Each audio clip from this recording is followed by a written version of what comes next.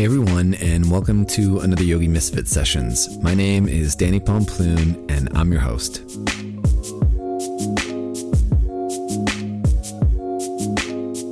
On today's episode, we have Michelle Bouvier. I hope I got it right, Michelle. Michelle is a local teacher here in San Francisco. I've actually had the pleasure of teaching with her before, side by side, for a charity class that we did not too long ago. She talks about alignment, and we talk a little bit about like classic yoga alignment versus what we're starting to learn about the body and fascia. It's just a really interesting way, as I've never thought about it myself, but we see a lot of things in yoga as linear, and it's not necessarily how things are all the time. So we get really nerdy in this episode, which I totally love. As you guys know, I'm a big fan of nerding out on the human body. Oh yeah.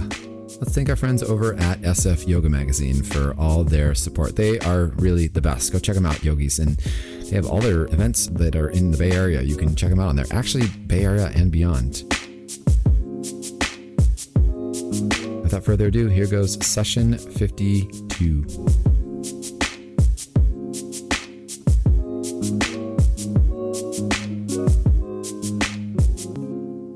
Hey, Michelle. Welcome to the show.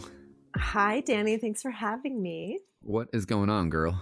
It feels good to be back home after some travel, really loving grounding and integrating a lot of stuff, a lot around teaching and movement and just kind of self-care, slowing down a little bit. Same, but I'm actually looking towards travel right now. I wish I was going to be home for a little bit longer, but I'm gone for the next 5 weekends. So, right, I know the feeling. Yeah, you've been doing a bunch. Yeah, where all did you go?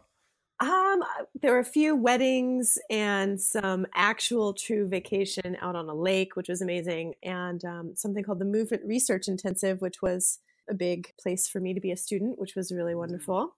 Nice. What was it about? What was the intensive on? So it was bringing a few different perspectives, but mainly the perspective of the Access syllabus, which is something that I study, to bear on yoga. And what was interesting is the Access syllabus is a group of movement researchers and mostly dancers, but now it's filtering into lots of other formats. And this was the first time I'd been at an event where it was more full of yogis than dancers. So it was quite interesting, the conversations that we had and where we're all kind of taking our own practices and teaching a little bit into new territory. Nice. Yeah. So it's basically a bunch of nerds hanging out. Yeah.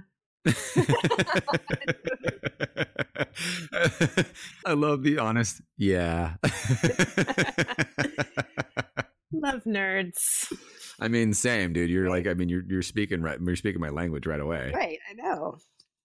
Well, let's dive into it. So speaking of being super nerdy, we're going to chat today a little more about movement science, which you're going to help me break down, and then the difference between that and yoga alignment. So let's start with one, movement science, what you consider it, how you would define it, and what makes it what it is. Let's start there. Okay, cool. Well, I think it helps just to have a tiny bit of background. I've been practicing yoga since I was 15, and I also have been active in many different other ways, swimming and roller skating and hoop dancing and acro yoga and acrobatics and all kinds of different things, a little bit of martial arts in there. And all along that way, I was super fascinated with the body and studied therapeutic yoga and a lot of alignment biomechanics kind of from that perspective. Sure. And then had my own injuries where the information that I already had wasn't actually helping me. And in some cases, it was kind of aggravating some of the injuries.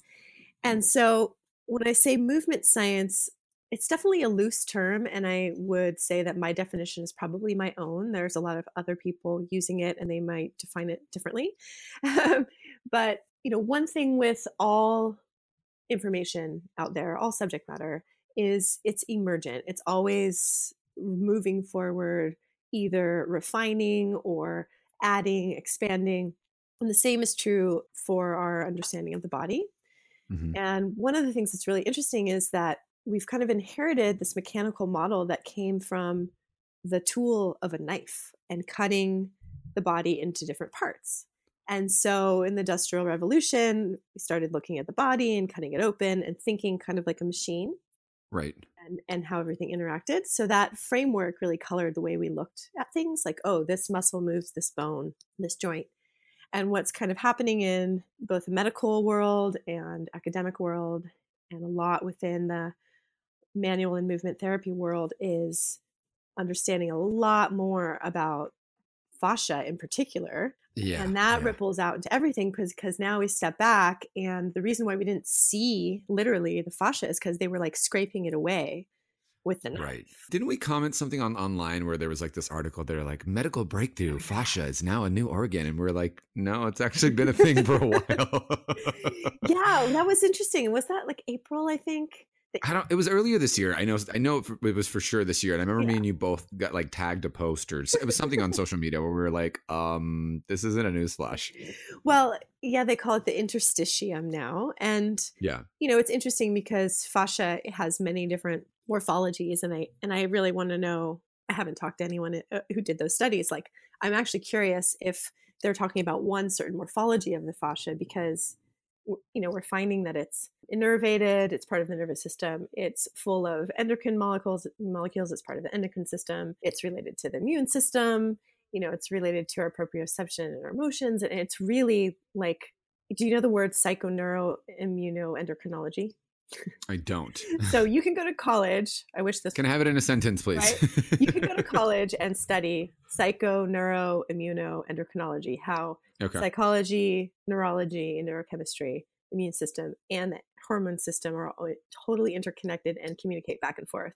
And I have this theory that it's really psychoneuroimmunoendocrine fasciology, because the fascia really weaves all of these systems together. And so now we have, I'm diverting from your question, but now we have this like holistic view, and it's changed how we see the things interacting. And so, I feel like where I have studied what I would call movement science has some influence from physical therapy, some influence from Rolfing and these like guys who have been speaking the fascial language for a long time, like Tom Myers and Anatomy Trains, Gil Hedley, who is a total genius and has been dissecting cadavers in a whole different way, layer by layer rather than piece by piece. And then movers from different disciplines who a lot of the time went through their own disillusionment and injury and their own kind of personal exploration of how and why. And in this Axosyllabus community, we're all kind of compiling all the information that we can gather and continue to gather into one place. That's the main bucket that I dip into. Nice. Yeah. All right. So now let's tie, now that we have that background, let's start to talk more about that. Like, how do we start to differentiate the movement science versus like yoga alignment? And I know right now there's like this big, I don't know if you've noticed it, but for me, I've seen that there's a lot of like differences in now yoga and then more movement based stuff. I know movement science itself and actually like adding different primal movements and stuff like that into yoga is becoming a really big thing. Yeah, there's two things. I kind of made 3 points that I feel like are good for yoga teachers and practitioners to chew on, where we're shifting our perspective. But what helps is to see a little bit of like, where did yoga alignment come from? And I really wonder how many of us ask that question. Yeah. Because sure. I only started asking that question in the last couple of years, and I didn't forever. And most of us would say that the general alignment principles that we have learned and transmit have come through Iyengar in some form or fashion. But where did Iyengar get them from? Right. Yeah. And you just blew some minds right now. Well, it's so much about context, and I think it's easy for us to just say, oh, well, there's just tradition, so I'm going to just learn, but we, let's keep questioning, like, well, where did that come from? Sure. One piece is Krishnamacharya, Iyengar's teacher, individualized the practice. So what he taught to Iyengar was individualized for Iyengar. Right. That was one thing to consider. Mm-hmm. I have not found evidence, but it might be there, that Iyengar studied anatomy at the beginning of his teaching. I know that he did, eventually. I think a lot of it was pulled in from like Swedish gymnastics, if I'm not mistaken. I'm actually pretty sure that's where a lot of the inspiration for some of the poses came. Yes, although there's also there was movement in the practices way, way back that was more fluid and spontaneous, like ecstatic expression. Mm-hmm.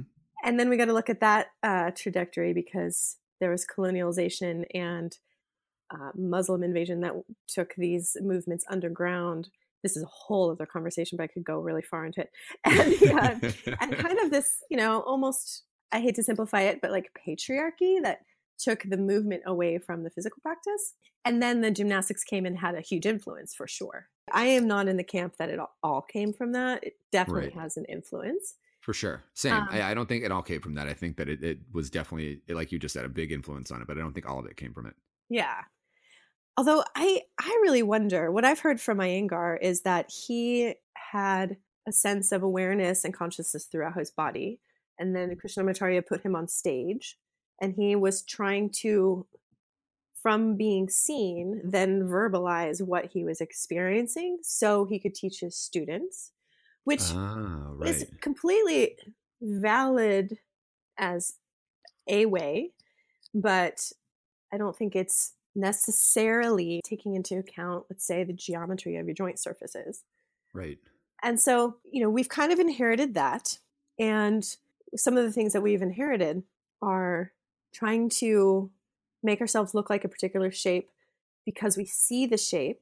Photography actually had this influence on us too, versus a real prioritization of interoception of the inner experience. So you'll get this because you also did some work with Noah, but I'm doing Noah's training right now, and module 1 happened, and I was like, what just happened to my entire yoga teaching? Oh no. Because it was really like, what is alignment? What is a pose supposed to look like? How is that different in your body versus someone else's body? Why would you shift it in the other body? Is it supposed to look the same? And we started breaking down, like, I guess the subtle nuances of like why you change it, how it shifts, how it's different when you turn a toe. You know what I'm saying? It's really customized and individualized to that body. There is no right or wrong recipe on how to make it work. Yes, completely. And it's so important. Just that one piece, that no one way is going to work for everyone. Right. Right. That covers a lot. Mm-hmm. Yeah, totally. Every yoga teacher out there right now is like, stop, Danny, stop the show. Stop the show. Well, I mean, here's the thing. It sounds kind of overwhelming, but for me, like what happened was I was kind of mentally indoctrinated into a system that I kept believing would heal this car accident story. And just by giving myself the smidgen of permission to really listen and feel helped so much. So I just hope that it's like just permission, just to wiggle around, just to color outside the lines a little. We don't have to totally throw the baby out with the bathwater. Yeah, totally. No? Totally. But so that's one shift that happened, is prioritization of this inner experience to now we see this thing that we want to do. And there's value in just the emotional accomplishment for sure. But one of the things that can be a drawback from modern yoga, or where movement science would maybe offer some inquiry, is there's such a emphasis on flexibility and like opening, and going to end range versus mobility, where we want to have strength and options for response within any range of motion of any joint muscle. And so, when you study fascia, you'll see, that we want the forces evenly distributed through the fascia net, what we call biotensegrity. I'm sure you are all in that camp. And if we really push ourselves to make a shape, or if we go to end range things or extreme poses, I'm not going to say that they're not dangerous right off the bat, but if you are repetitive with those things, it's going to, a lot of the time, again, nothing is black and white, a lot of the time put forces disproportionately through the body and potentially have some wear and tear issues or even weakening issues. If you overstretch, you're actually weaker for something like 72 hours. Yeah. So like never stretch before a football game. You can stretch after. I think most people forget too, in order for something to get bigger, it has to get longer muscle wise. And then in order for it to get longer, it has to get bigger as well. Mm-hmm. But people always go to, yoga. Oh, it's a stretching thing. That's all I want to do. Right. And I really want to know, like, well, where did that collective idea come from? Obviously there is a focus on the mind and the inner state and meditation, and we're using the body to get there. And I'm so curious, like, where did it start that it was all about opening? How do you then start to merge these two worlds of like, okay, let's maybe demystify some of this yoga alignment stuff and start to like add in some of this movement, based practice? Well, another thing that is really invited from movement science is variety. Because if we're water and we're a river and we're coursing down one stream and that goes deeper and deeper, there's value to that flow, but any other possibilities for the water to flow nearby get less and less. So for me, I like not only options and alternatives to asanas, to poses, but other movement, like you said, bringing in primal movement, bringing in resistance work, using the floor for resistance work. If I had the space, You love the floor. I love you love rolling around on the floor. Totally. Yes, that's mostly what I do in the morning. Yep. If I had my way with people and I had enough space, we would be rolling on the floor, we'd be crawling, we'd be doing cartwheels, we'd be doing dynamic things that include coordinations, locomotions through space, and asana and vinyasa with that permission to really feel and color outside the lines. Yeah, explore a little bit differently too. That's what I'm starting to get out of this training as well. I was like, okay, this is your normal thing. Let's break out of that and try something different, add in different elements.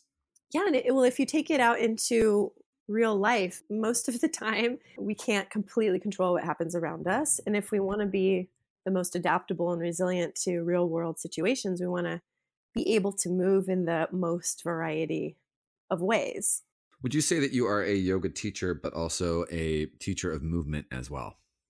Yeah, I hope so. yeah, right. Yeah, definitely. Well, because it's not just like one thing anymore. It's like, now that we're, like you said, we're learning so much and discovering so much. How do we take these two things and put them together? It's really, to me, that yoga is a mindset that you can take to anything. Mm-hmm. Right. And so we're used to having a yoga class look like this studio, and you go and you put your mat and you move and you do these patterns. And I'd like to just plant a seed that it doesn't have to be those exact patterns all the time. Right. It could be a little bit of that and a little bit of this and a little bit of spice and and in the end have a little bit more functional value for life, hopefully. I'm not saying that asana doesn't, but it's all a matter of degree, because I reached the point where I was so devoted to asana, that was the main thing I did, that after a while, like, I couldn't do other things that I used to love to do, because my body was so trained in these certain forms. But really, I want to be as mobile and playful and free and resilient as possible. So yeah, the variety to me really comes in. Same. I love that, one, that you're having this conversation, but two, I know that this movement is like happening. It's like, one, it's happening for me. But two, like, you're starting to see it in other areas of practice, and you're also starting to see people inquire more and started, like, there's a lot of it happening online and on Instagram specifically. I'm starting to see like, oh, okay, people are starting to break open this other seal over here and letting it come out. Yes, it's totally 100th monkey thing happening. Yeah, that's awesome. I would add one more little thing, and this is the one that tends to break people's brains just a little bit. Yeah. Yeah. But I and again, it's just invitation and permission. Don't trust me either. Question me. Question everything. Question everyone. Sure. Test it out, right? Is that when you start to study the geometries of the body, nothing is flat or straight or linear. So when we train in straight lines or single planes or parallel, and it's funny because those are kind of the things that we have to effort ourselves into, like if you're in Warrior 3, it's effort to square your hips. Right. And if you look at the joint surfaces, it actually is not the most in line with our shape and structure. I see what you're saying. So nothing, like, I am really not a fan of parallel anymore. And it's funny because I'll teach and sometimes I got to come take your class soon. I don't have time to explain it all.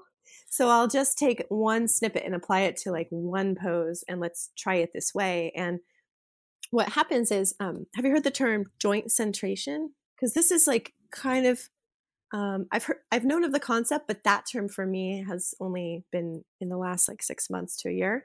It's when the joint is most snug or nestled so that the surfaces are evenly distributed. Nothing is pushing or jamming or pulling slightly apart. And our joints to be centrated, to have the force distribution and the force pass through the joint and not like jam into the joint or pull from the joint or like break out from that spot. Everywhere that I can think of is not a straight line, which then like I am still unpacking all of the implications of that, right? And how. Why did you go there? Why did you go there? Because I feel like it's one of the most important things for us to really keep the practice sustainable, actually. To continue to inquire, I think is important. Yeah, and to not just blindly trust anyone or anything, including me. Like, I'm happy to explain everything that I have come across so far. I do not know everything. I'm still learning.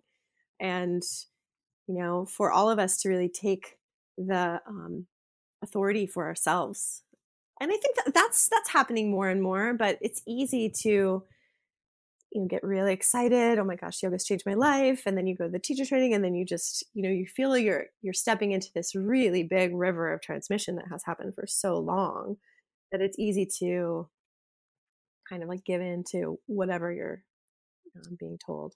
And I think more teachers are moving away from that and speaking to that, but I'm seeing it a lot. I'm seeing, in my own teaching, before this training, I was kind of, just playing around with stuff that felt good in my body, but I'm seeing it a lot just as a pattern and a trend. And I know this conversation and movement is like, it's starting to happen, but I have a feeling it's really, really, really going to blow up. Like I can see it coming like right around the corner. It's going to be not the next thing because it's already a thing, but people are going to be more in tune and more aligned to it, because we discover more as we grow and as we, as things progress. So. And it is really amazing to have technology and even, our conversation or social media the conversations are growing because people all over the place are able to tap into the same conversation. Oh, sure. For sure. Yeah, for sure. Well, thank you so much for coming on the show today, Michelle. I know we've been trying to get each other. I feel like I'm always trying to get everyone to get on the show, but I'm always like so busy. But I can't thank you enough for coming on today and like you said, starting this conversation, and hopefully it'll have people inquire. I'll make sure I leave all your info down in the show notes. You guys have to explore Michelle. She's really, really, really awesome. She's a powerhouse and she loves rolling around on the ground. I give everyone permission to roll around and just move like you are a snake or a kitty cat or a tiger and see what happens. Into it. Let's do it. Until the next Yogi Misfit session, this is Danny and Michelle saying peace out.